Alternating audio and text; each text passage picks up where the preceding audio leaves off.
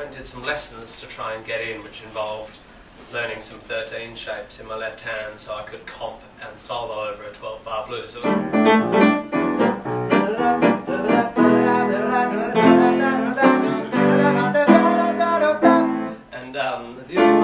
it's exactly the same thing. You know, and even when you're making decisions to write outside the box, you are making decisions based on the box. Yeah. You've got to delete the box. You know? Yeah. Fuck thinking outside the square. You just got to kill the square. And So, someone's going to quote that somewhere. Yeah. I'm going to sound like a total tool. I am a total tool. So kill the square is kill the square. Yeah, go out and kill the square. I might edit that out just for legal reasons. Yeah, because squares will revolt. Exactly. Yeah, they will, and then there'll be evening news, square killed after listening to by music. Yes, hate speech. Exactly. Square like hate Chucky speech. again. It'll be like I want to call it Toy Story, but it wasn't called Toy Story. Was it called Chucky? The doll. The doll. Friday night. No. Friday Night Fever.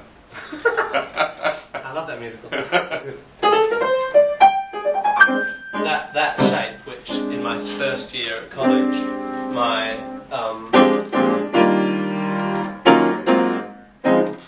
those 2-5-1s that he made me teach, which was where that 13th shape,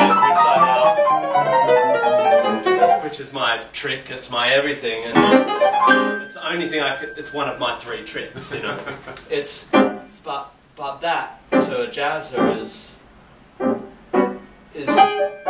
is jazz, but exactly where I've gone with my music, with comedy and with theatre, it's exactly right.